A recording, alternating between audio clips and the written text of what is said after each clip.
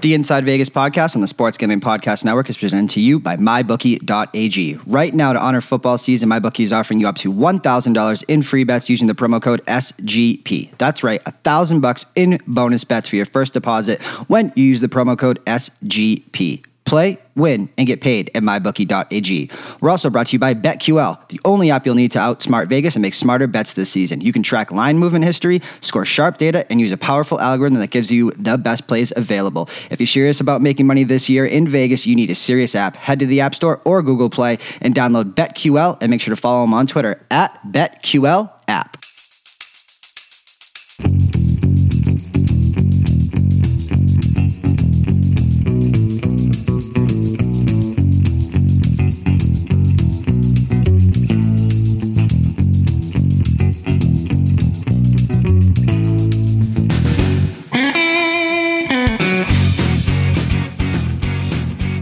Football season is back, and welcome into the Inside Vegas podcast after a very successful week one out there. Of course, again, special thanks to the BetSperts weekend and everyone that was involved in BetSperts, all the handicappers that came out, SGP for hooking us up at Legacy's that week. It was an absolutely incredible week of football and kind of meeting new friends and seeing old ones. So I can't thank everyone involved in that enough. Of course, we did the BetSperts kind of tell-all episode and kind of inside their program and what they are looking to accomplish within the space last week. So we didn't hit on too much kind of direct into NFL week one, breaking down games and sides and totals, and that's what we're going to do here. And of course, we are welcoming on one of the only people who I know that does break down every single side and total when it comes to the National Football League. Of course, my friend Greg Peterson. Give him a follow on Twitter at @GUnit_81, co-host and producer of That's Gold Show, and of course, hosting MLB and college hoops overtime betting. Done everything in the space, man. Writes for the New York Post, has hosted VSiN.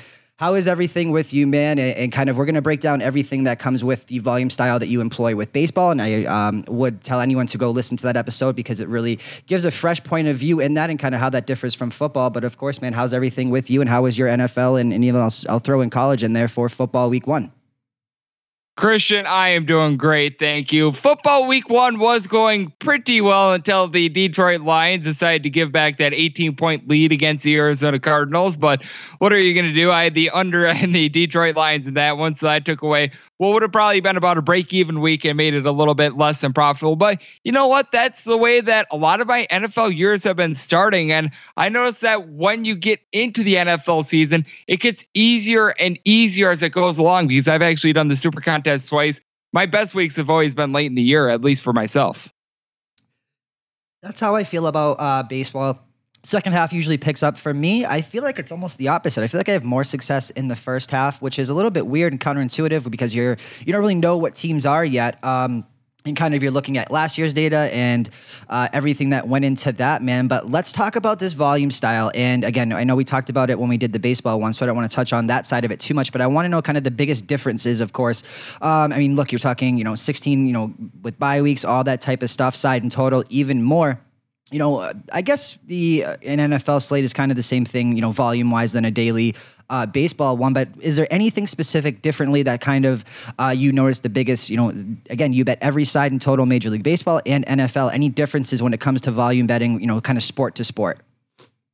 With NFL, I actually think it's a little bit easier because with baseball, you get those moves and they come quickly. Sometimes you just have a very finite couple-minute window in order to be able to bet that number. In the NFL, what you want to do is you want to be having a lot more of your bets in before the weekend rather than waiting until kickoff, because I know that a lot of the average Joes are getting in their bets on the NFL game Saturday and Sunday. It's really out of sight, out of mind. They're really looking at the games that are on Sunday. Meanwhile, when I'm watching these like week one games, I'm thinking, all right, where's this line going to be coming out week two? Where can I hammer it? Where can I find a little bit of an advantage? Because just take a look at so many of these games, like the New England Patriots line at some books opened up below 17. If you were able to get like a 16 or a 16 and a half, that's a big advantage to what we're seeing right now with right around the Patriots laying between 18 and a half and 19. That is so paramount.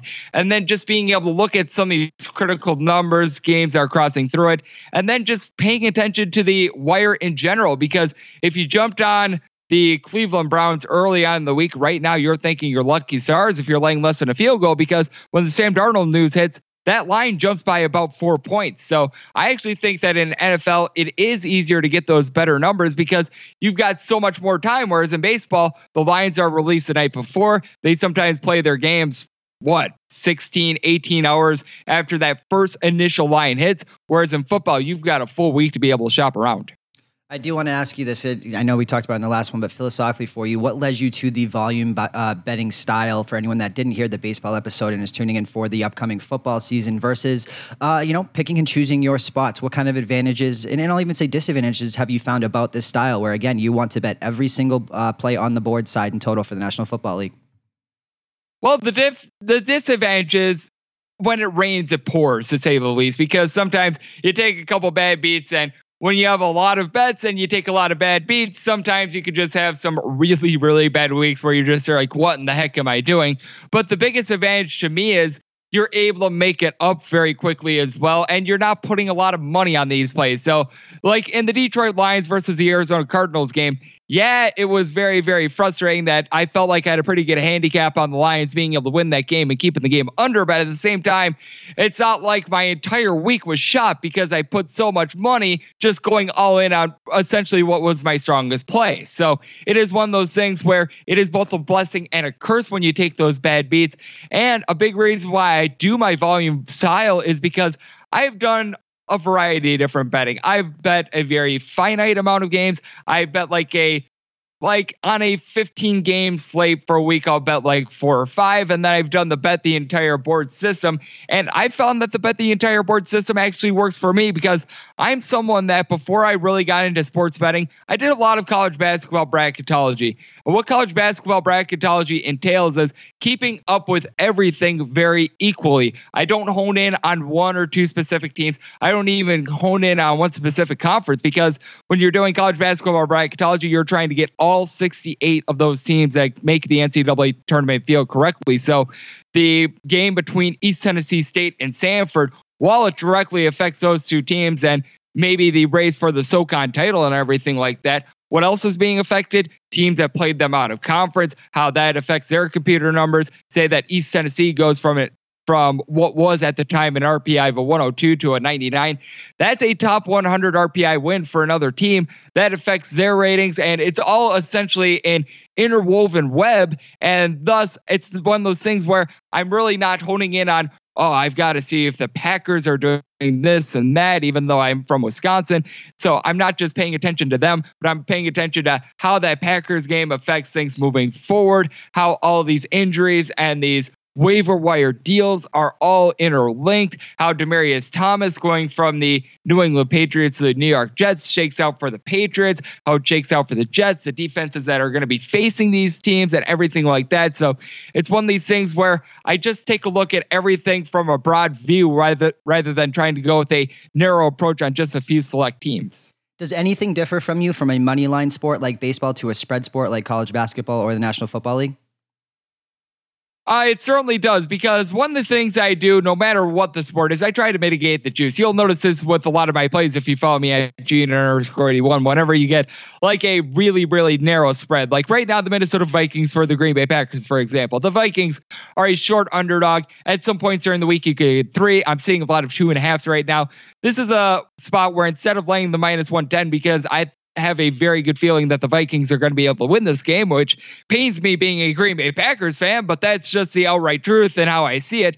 It's one of those things where you go for that little bit of a plus price rather than going with the points, but at the same time, you have to evaluate the game. Not only do the Patriots have to win the game, but they have to win the game and try to win it by 3 touchdowns as we're seeing the spread right now. So it is one of those things where you have to evaluate more or less the total a little bit more in these NFL college basketball games, whereas in baseball, you just have to pick the winner, which obviously means that you're looking a little bit more as to the how the game is going to be played, not just the narrow view, this team has more talent.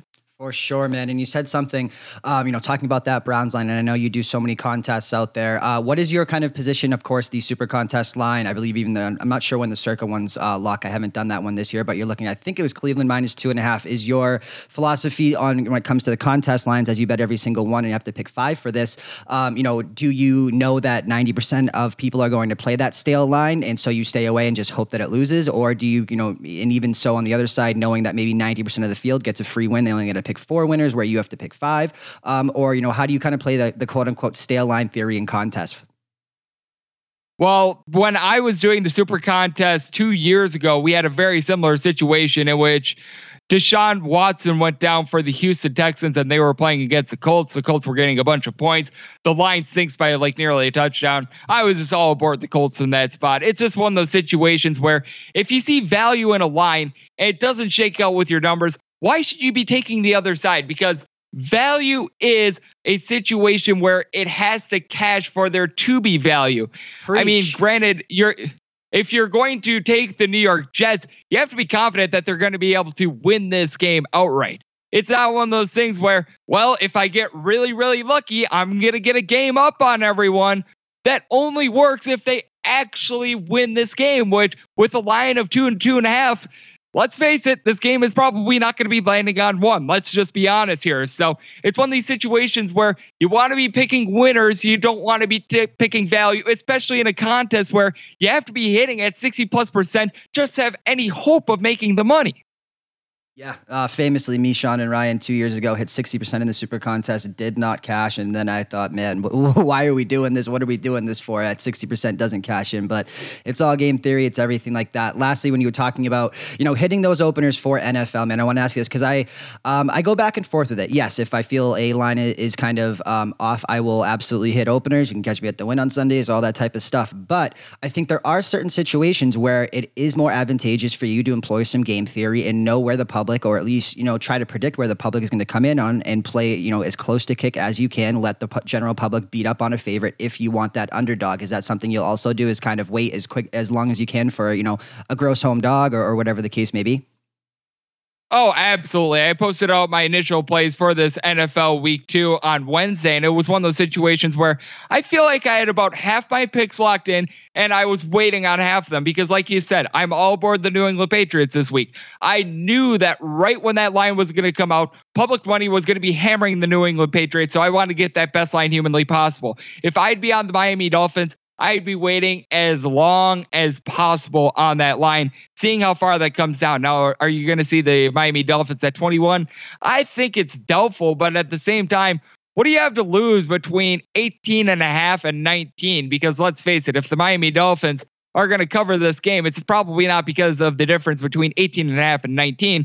The difference is going to be from the opener of like 16.5 or so to where it closes at, which I think is probably going to be right in that realm, maybe at 19.5 or 20. I don't think it gets to 21, but I do think that it's one of those situations where if you like a public team like I do with the New England Patriots, you jump on it right away. If you like an underdog, just keep on waiting. For sure, man. National Football League can be absolutely crazy. I think that week 2 is often overreaction week. This is, if you look at the trends and data, traditionally this is the best. Weeks 2 and 3 are the best weeks to blindly fade the public. There are a lot of road favorites this week and some narratives out there. The last question I really did want to ask you when it comes to NFL volume betting before we break down this slate with you is, what do you do when you just can't find a lean? You can't, you just don't know, you're stumped. Do you feel, kind of beholden to pick every single game no matter what because that is your style? Or do you have, sometimes where you just leave 1 to 2 off the board because you have absolutely no idea, or you kind of, I don't want to say a slave to your own system, but do you feel like you have to do it? One of those things that I like to do is when I think that there's a situation where I've got no idea what's going to happen, for one, you take a look at the line moves. You try to see where things are coming in, everything like that. I'm not one of those people that, 85% of the money is here, 81% of the tickets, because I find that a lot of the information that's given out in percent of the tickets and everything like that, it can be very faulty, and it's really, really hard to be able to attain that information, which I think that that's a little bit of paralysis by overanalysis as well. But what is for sure is the way that like the win moves from 2 to 2.5, that is actual tangible data. So there is that. And then I do try to dig a little bit deeper because even though I may not necessarily have the best grasp on a game doesn't mean that the book does as well, because what we all think is that the book has the exact same feel on, let's say, Patriots versus Dolphins as they do on the Jacksonville Jaguars against the Houston Texans, with the Jacksonville Jaguars trotting out their Gardner Minshew. I don't think that that's the case at all. I think that just like bettors, books have a little bit more of a handle on some games than others, which is why they're able to trap bettors on some games. Meanwhile, in other games, they're throwing out their sort of a generic line, just hoping that they're going to get 50-50 action. So I do think that there are some situations with the books are in a little bit of a similar situation to the players, in that a game is hard to be able to dissect. And by going through and doing a little bit more of that data mining, I find that I actually get a little edge in those toss games. The why is always more important than the what, man. And as I always say on this podcast, however the handicapper that we bring on handicaps, that's how we're going to kind of drive this show, man. And with you, that means every single side in total. We're not going to spend, of course, as much time on deep diving into, situational spots where, whether it be analytical handicapper is fine. So we talk about it for a long time.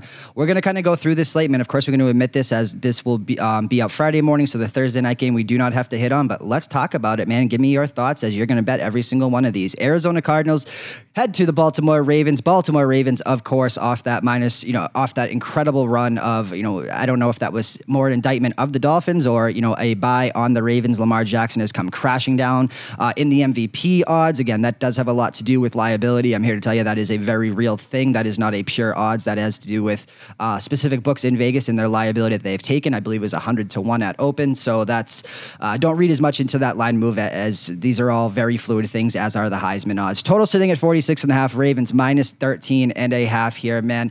A quick hitter, I'll lead off. I just want to, this to me, look, the Ravens were the best storyline in the offseason no one talked about. And I say that because one of two things were going to happen. I talked about this with, of course, James Spread Investor when we did probably 3 shows ago, talking about kind of the narratives and outlooks of the NFL season. One of two things happen. They run the Madden 07 running gun with Michael Vick Jr. They break the league, and this all of a sudden is the Kansas City Chiefs 2.0, but I don't think that they get the credit they deserve for literally changing their team philosophy from defense, run the ball, to airing it out every play and building a team and building a system around Lamar Jackson. And I'll say this to the day I die. Josh McDaniels did not get enough the credit he deserves for building his offense around Tim Tebow. And I still believe if somebody did it, Tim Tebow, should have had a second chance. And again, I'm not trying to compare Lamar Jackson to Tim Tebow, but philosophically, you need to kind of tailor your team and your system around what you have if that's your guy. So let's talk about it, man. Ravens minus 13.5. Again, total 46.5. What are your thoughts? This is a spot where I think that we're overreacting to both of these teams. So many people look at the run that the Arizona Cardinals went on in the fourth quarter against the Detroit Lions and think, oh, Kyler Murray is going to be a great NFL quarterback and everything like that. And at the same time, he's surrounded by an offensive line that, let's face it, a lot of these guys probably should not be starting in the NFL.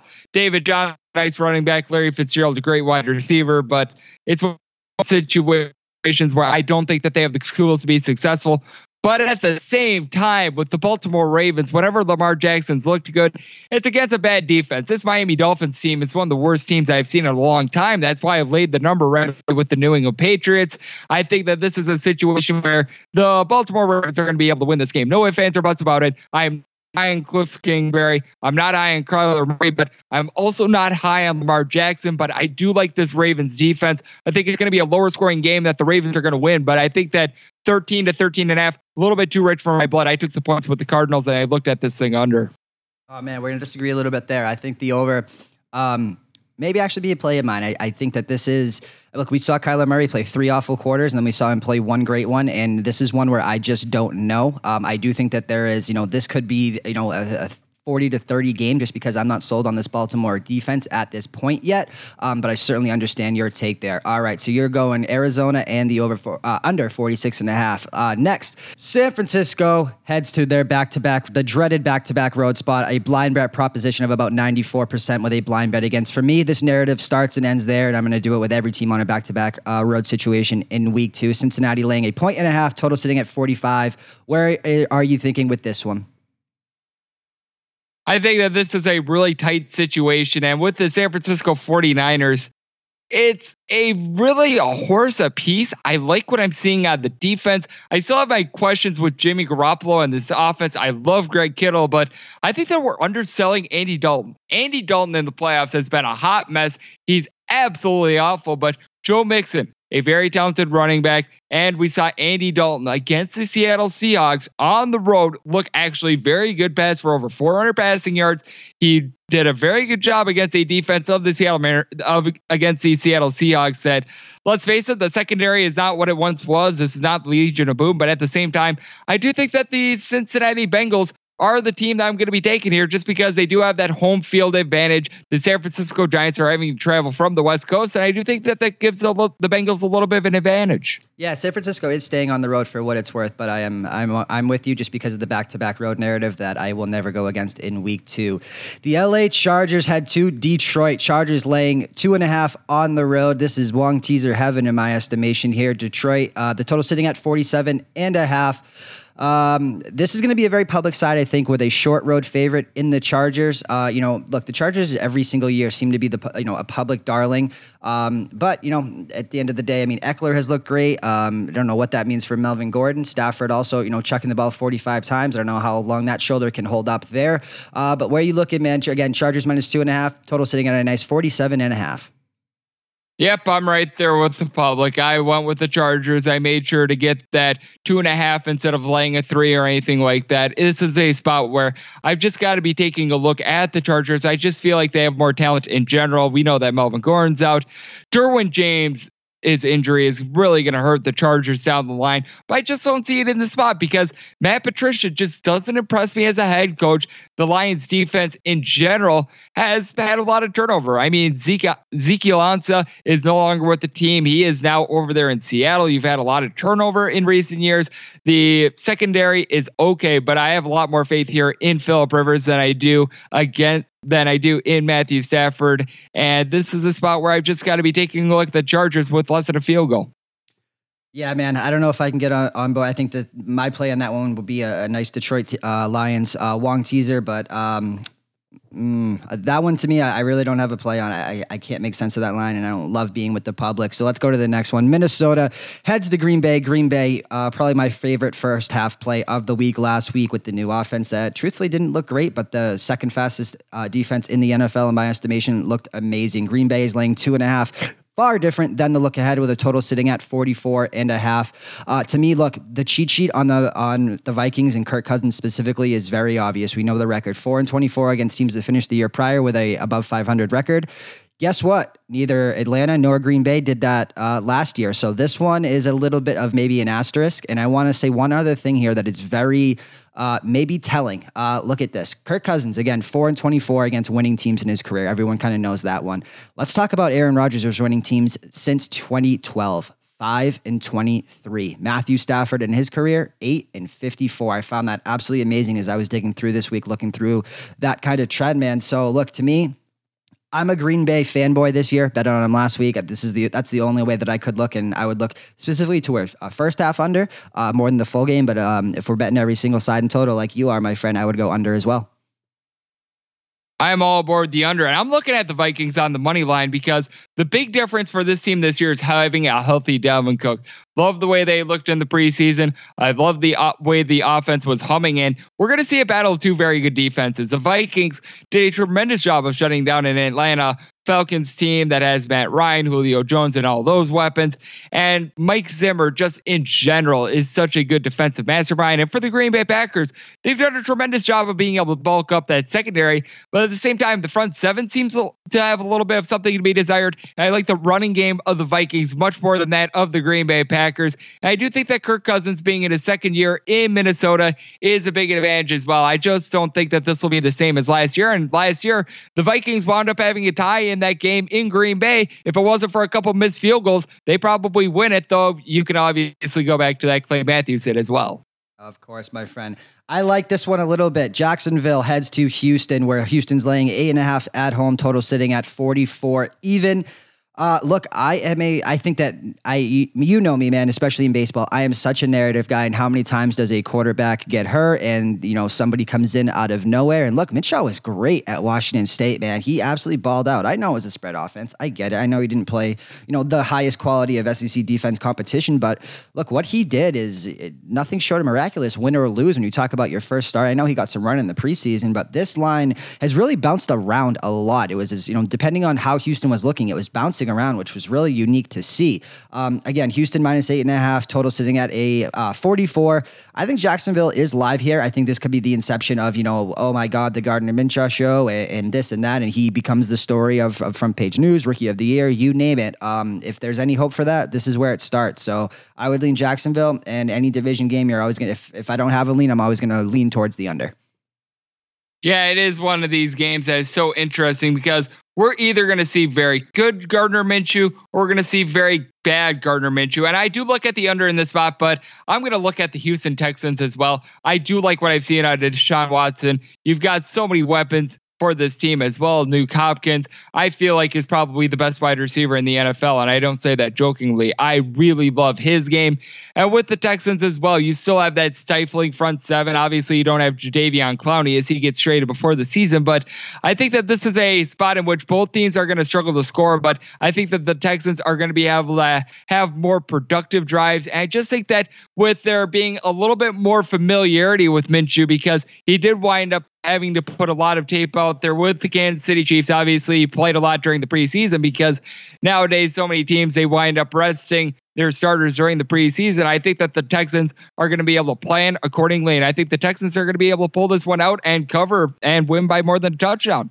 All right, man. Let's talk about the game we touched on earlier.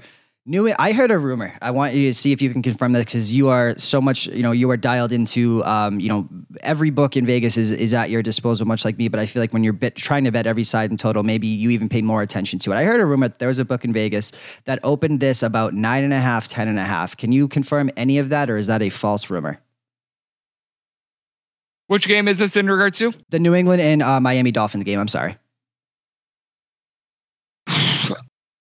I did not know anything about 9.5 to 10.5 because, believe me, if someone did, I would have hammered the Patriots. I think it might have even been an offshore book. I thought I saw that, and it just had the arrow going up. Like they just kept bumping it 2 points, 2 points, 2 points at basically as the Miami game was like just about over. It was before New England played it. It might have been in the window from when Miami got blown out until New England played or something like that. But it was, I feel like I saw that. I didn't know if you had seen that as well. Again, I don't really bet offshore, but let's talk about it, man. Patriots -19 right now. Miami total sitting at 47.5. I believe New England's lost 4 out of 5 straight up. And this one's weird because as long as I remember, again, I'm a Boston guy, grew up in Boston, diehard, all things Boston sports that I've had to kind of put to the side. Although with New England, it's been a very profitable thing to be their fan and bet on them. But the December Miami game gives them fits, and it might be the 4 out of the 5 is probably for those 4 straight, to be honest with you, if that is it. I can always remember the Troy Brown miraculous play in overtime all those years ago. What do you think about this? Because this is flipped, man. Usually they play in Miami in December, which is the humidity. They're broken down. Miami's used to it. This one is flipped a little bit, but traditionally the Patriots playing in Miami has been a house of horrors. Tell me why you're all over New England no matter what. I just took a look at that game against the Baltimore Ravens, and I see no redeeming qualities whatsoever with the Miami Dolphins. Ryan Fitzpatrick has went from Ryan Fitzmagic to Ryan Fitzpatrick. I mean, it's just absolutely awful. This guy has absolutely nothing going for him right now. There are agents of these players on the Miami Dolphins recommending that their players get traded, and the New England Patriots defense against the Pittsburgh Steelers looked as good as it was when they had that initial run when they won all those Super Bowls in the early 2000s, when you had guys like Teddy Bruschi in there, and then you also had Richard Seymour, guys of that ilk. They look that good right now. This is a complete team. You got Tom Brady firing on all cylinders. You've got a balanced offense. You've got so many weapons, and now you bring in there Antonio Brown. I mean, you've got Josh Gordon and Antonio Brown with possibly the greatest quarterback of all time and Tom Brady going up against a team that's tanking. That is why I am all over the Patriots. I wound up taking this on the opener at 16.5. I would still play it at 19 personally.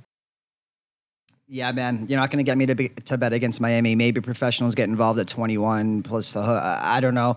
I think you treat this like Alabama in a blowout spot. Maybe play some Patriots first quarter, some Patriots first half, some team total stuff. But I can't get involved side or total wise in this one. I will say though, since 2003, when Patriots are double-digit favorites on the road, the second half under is 10-0, and so that's going to be my angle to attack in this game pretty much no matter what. Buffalo heads to the Giants, and they are staying in New York. Of course, Buffalo playing in New York, technically a road game, so Buffalo, I guess, technically qualifies for this back-to-back road spot, but they're staying in New York, so I'm not even going to count it on this one. To me, look, I like fading Buffalo off a win. I like how bad the Giants looked, and Buffalo's huge comeback, this and that. I'm short in that stock. I think Giants make a good Wong teaser leg as well. And again, there are no weapons on this field, so you're going to get me to go under that 43.5. What do you think? Yeah, I think that it's going to be very, very tough to be able to look at this thing over. And I do think that you do have some weapons out there on the field, but at the same time, those weapons might be weapons of being able to not let you cash the over. So I think that it's one of these situations where you got to be taking a look at the under in this spot. And I just don't see any way that this game goes over. So I'm right there with you. All right, man. Seattle heads to Pittsburgh. Pittsburgh minus 3.5 point favorites at home. Look, let's talk about both these teams looked really bad. I know Seattle escaped with a win, but Cincinnati, some people thought, even including myself, that they could rival Miami to be the worst team in football, especially without AJ Green. Look, we know the difference between road Ben Roethlisberger and home Ben Roethlisberger. So to me, this is, if you ask me to pick a total combination on one game, that is my favorite. Pittsburgh minus 3.5 and the over 46.5. I think both offenses get going.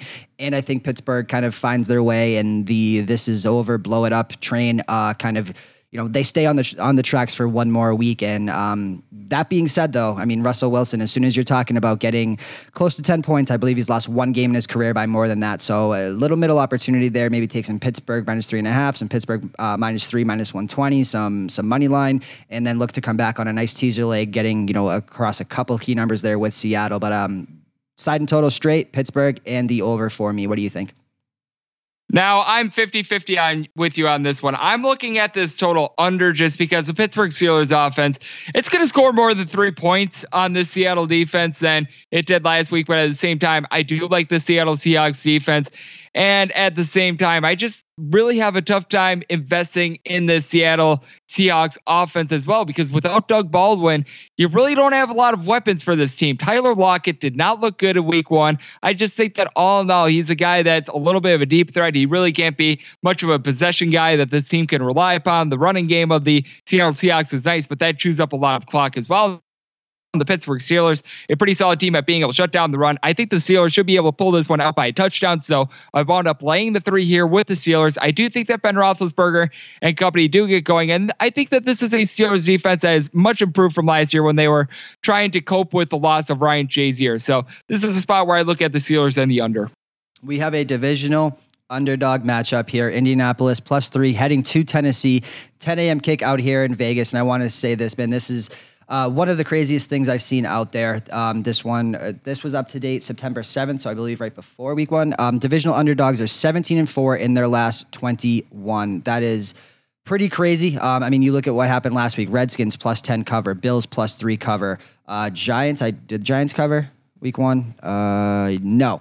No, they did not. And Raiders outright. So let's add 3. They are 20-5 in their last 26 games. That is absolutely incredible to me. Or I'm sorry, last 25 games. You want to buck the trend? Again, Tennessee -3 at home, total sitting at a 44.5. Tennessee looked magnificent against the Cleveland Browns, but I just have a tough time with Marcus Mariota. He just is so inconsistent from week to week. You don't know what you're going to get. Meanwhile, from the Colts, the only starter that they lost from last year was essentially Andrew Luck. Jacoby Brissett, when he was starting 2 years ago, he was traded for days before the regular season. Now he's been in the system for 2 years. The Indianapolis Colts have now invested in him with a contract extension. Marlon Mack looked absolutely tremendous against the Los Angeles Chargers. I still do that. I'll put $1 in the kitty or whatever for that. But with that said, this is a spot where I do look at the Indianapolis Colts. I do think that they're going to be able to bear down. I think it's going to be a little bit of a lower scoring game as well. I'm bullish on this Colts defense. I think that the Titans defense, coached by Mike Vrabel, going to be very good as well. This is a spot where I look at the under, and I think the Colts pull this one outright. I'm looking at the money line. All right, man. Let's talk about the heaviest bet public side of the week. And of course, Dallas on the road at Washington. Dallas, this lines up a little bit. I believe opened up -4, -4.5, and a total sitting at 46. I have some couple of things for you. Cowboys currently 86% of the bets line up to -5 because of that at Redskins. The heaviest bet road favorite in the NFL normally doesn't really turn out well. And again, traditionally, the best time ever to bet against the public, I don't want to say blind, but is basically weeks 1 to 3. Things tend to even out after that. But this line just is something is up here, I guess. And I want to say one more thing. Dallas first quarter unders on a 10-0 run on the road. So definitely would lean towards the under here. And look, I can't take 86% of a favorite on the road. And maybe that's a lazy take from me. I just can't do it. It looks too good to be true in those situations. Sometimes it is, despite what I may have made the line for this and all that type of stuff. What are you thinking here? I would rather be a rich square rather than a poor sharp. This is a spot where, I mean, it's one of these situations where I don't know where they came up with this line. I actually do like Case Keenum. I feel like Case Keenum gets a little bit of a bad rap. When he was with the Minnesota Vikings a couple years ago, was he lighting the world on fire? And was he the second coming of Joe Montana? No. But at the same time, he did enough to get the Vikings into a deep playoff run. He did a solid job. But with that said, you now have Geis out of the fold for the Washington Redskins. This defense looked good in the first half. In the second half, they completely wilted. And with the Dallas Cowboys, despite the fact that Ezekiel Elliott spent the entire offseason in Cabo, he looked sharp. I really like the way that Gallup was able to get 140 plus receiving yards for the Dallas Cowboys. Dak Prescott is firing on all cylinders.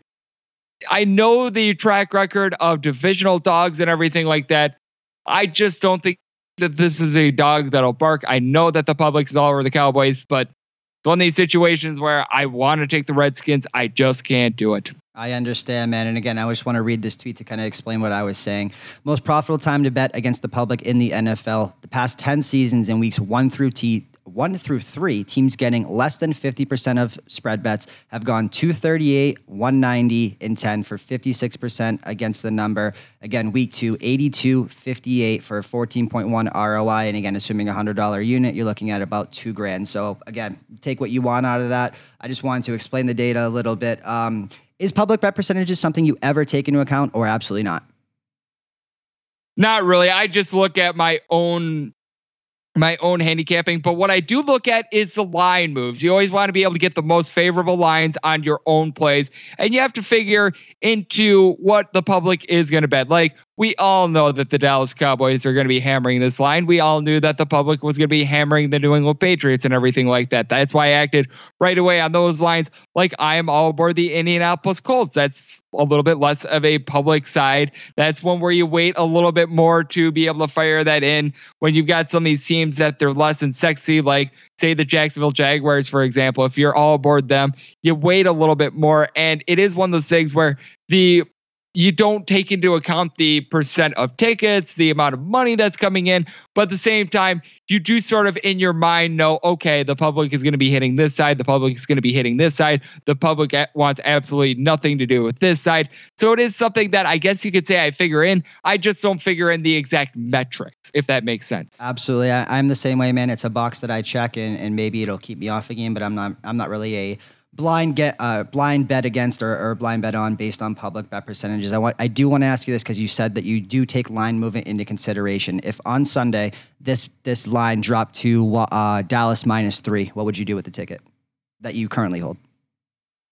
Right now, I would just stick with my bet personally. I'm one of those people. I don't like to double fire on a side. Sometimes you're going to get the best of the number. Sometimes you're going to get the worst of the number. That's all about handicapping. And you just adjust from there because you want to be getting the best closing line value possible. But at the same time, just because the line dips a little bit doesn't mean that you want to double your risk because the difference between 3 and 4, 4.5, it is pretty significant in the NFL. But at the same time, how many of those games actually comes down to that extra point and a half?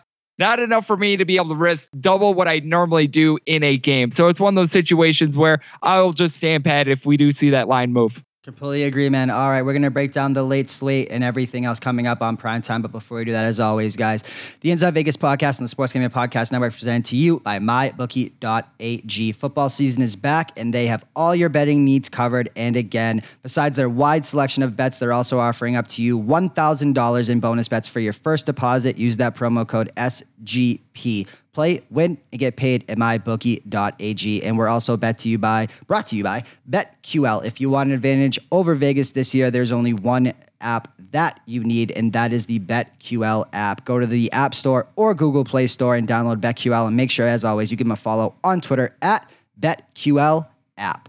All right, man. Late slate. We're bringing it home here. First late game. I say late, 1 o'clock out here for us in the desert. A KC off a back-to-back road spot here. This is where I got to lean. Heading to Oakland, 53. I want to short this Oakland team off a win. I can't do it. I have to play the numbers blind. That's me. You know me, man. I'm a trend better, and I got to play it every single time, and I'll live and die with it. So I got to lean Oakland plus the 8, and I got to go over the 53 because neither defenses can stop anybody here. So what are your thoughts on it?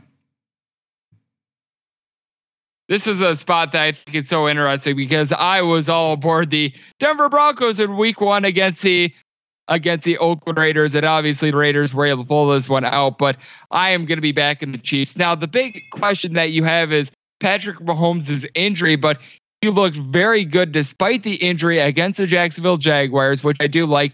And I do think that this is a game that's going to trend under. I just don't think that Derek Carr is going to come out 16 of 17 again. I know that the Chiefs don't have the greatest defense in the world. They have revamped it a little bit, though. So I do think that that's a little bit too high right there. But with that said, with the Kansas City Chiefs currently at a 7, I'm going to just hope and pray that this gets down to 6.5. That way, a touchdown is a winner. But with that said, I just have to take the better team in the spot. The Kansas City Chiefs are what I'm all aboard. I feel like the Oakland Raiders really came out with a lot of motivation. And I will also say this, the Kansas City Chiefs are playing both of their games on the road to begin the year. I know that has not necessarily been a recipe for success, but we saw the Kansas City Chiefs early on in the year last year buck so many trends as well. That 7 that you just mentioned, is that painted across the board in Vegas as I look right now at, I'm trying to find it at Westgate. Yeah, it is. Right now seeing 7 across the board. Yeah, me too. There's some differences between that line and the offshore world. I'll tell you that, because I'm looking at a couple 8 to a little bit above that. So if you want a nice little middle opportunity over that key number, go do your homework because it's out there for sure. That's crazy. All right, man. Chicago heads to Denver.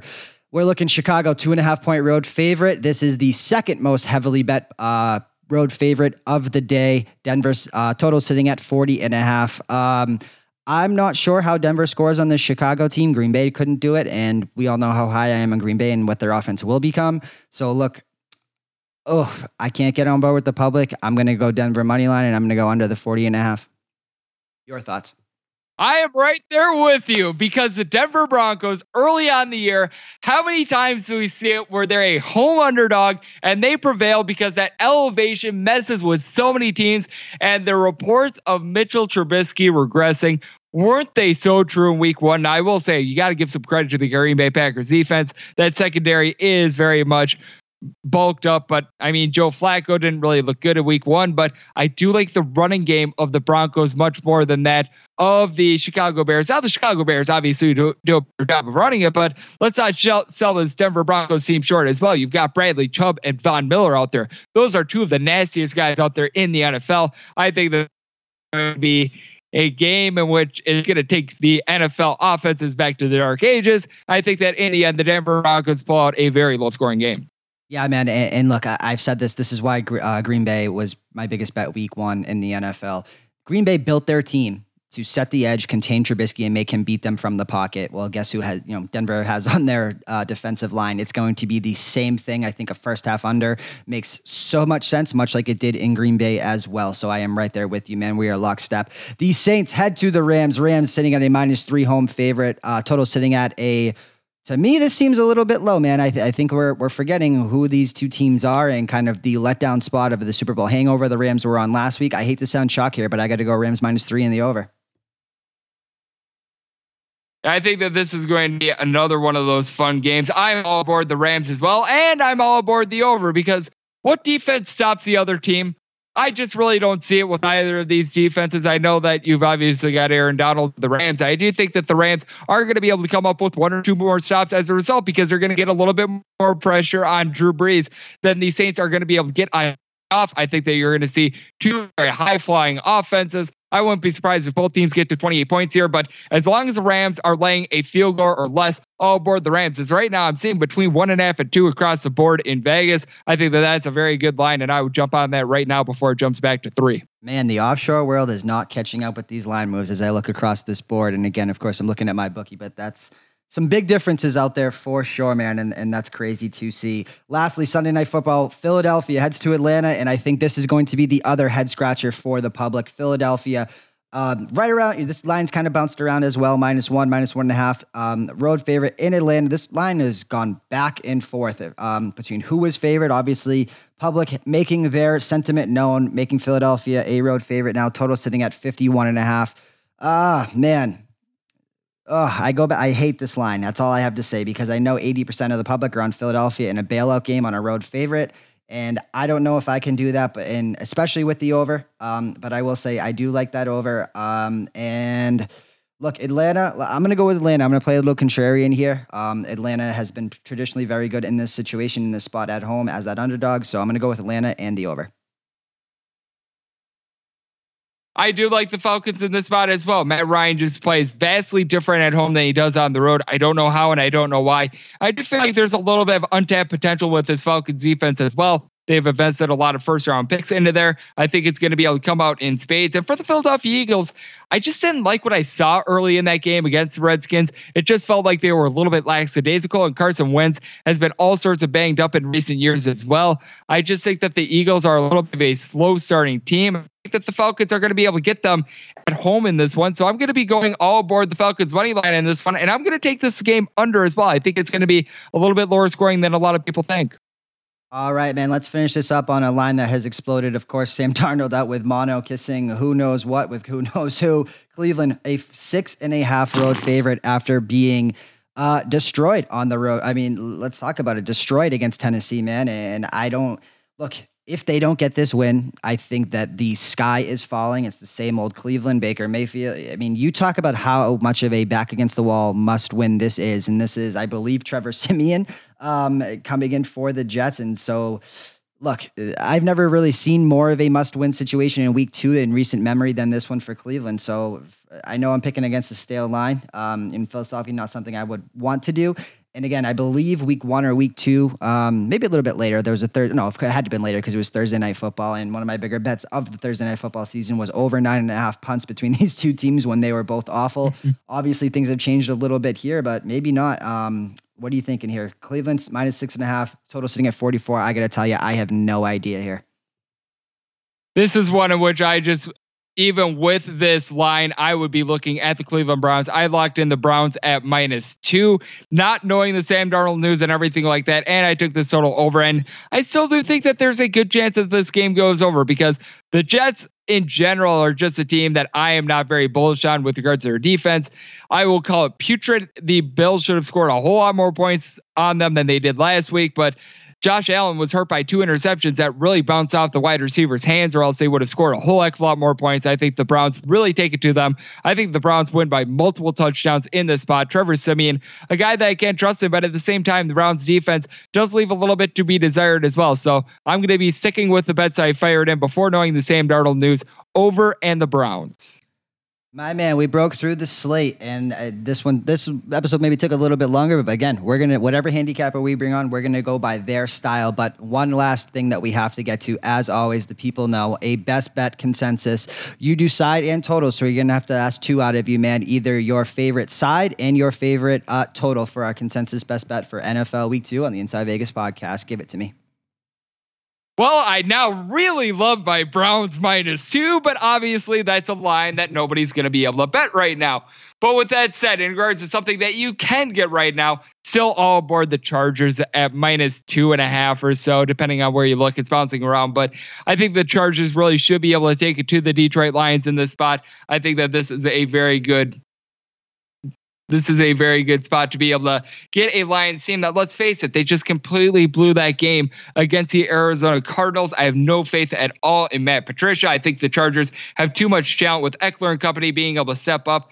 And then with regards to my favorite total, this one is a little bit tougher, but I really do think that this Denver versus Chicago game is going to stay under. I don't see how either team gets to 20 points in this one. It's just one of these games in which I think it's going to take football back to the dark ages. I think the Broncos are going to be able to pull it out because of a little bit of a better running game, but both these defenses are sick nasty, and both these offenses, well, they just looked absolutely sick without the nasty in general. Man, cannot thank you enough. As always, tell everyone where they can find you. Again, you do so much stuff in the space, man. So I want to give you the floor. Plug yourself, of course, your Twitter, or where anyone can hear your podcast, because let's face it, man, you are a very busy man in Vegas. So again, I want to thank you for taking the time out of your schedule to talk with me and where people can find more of you.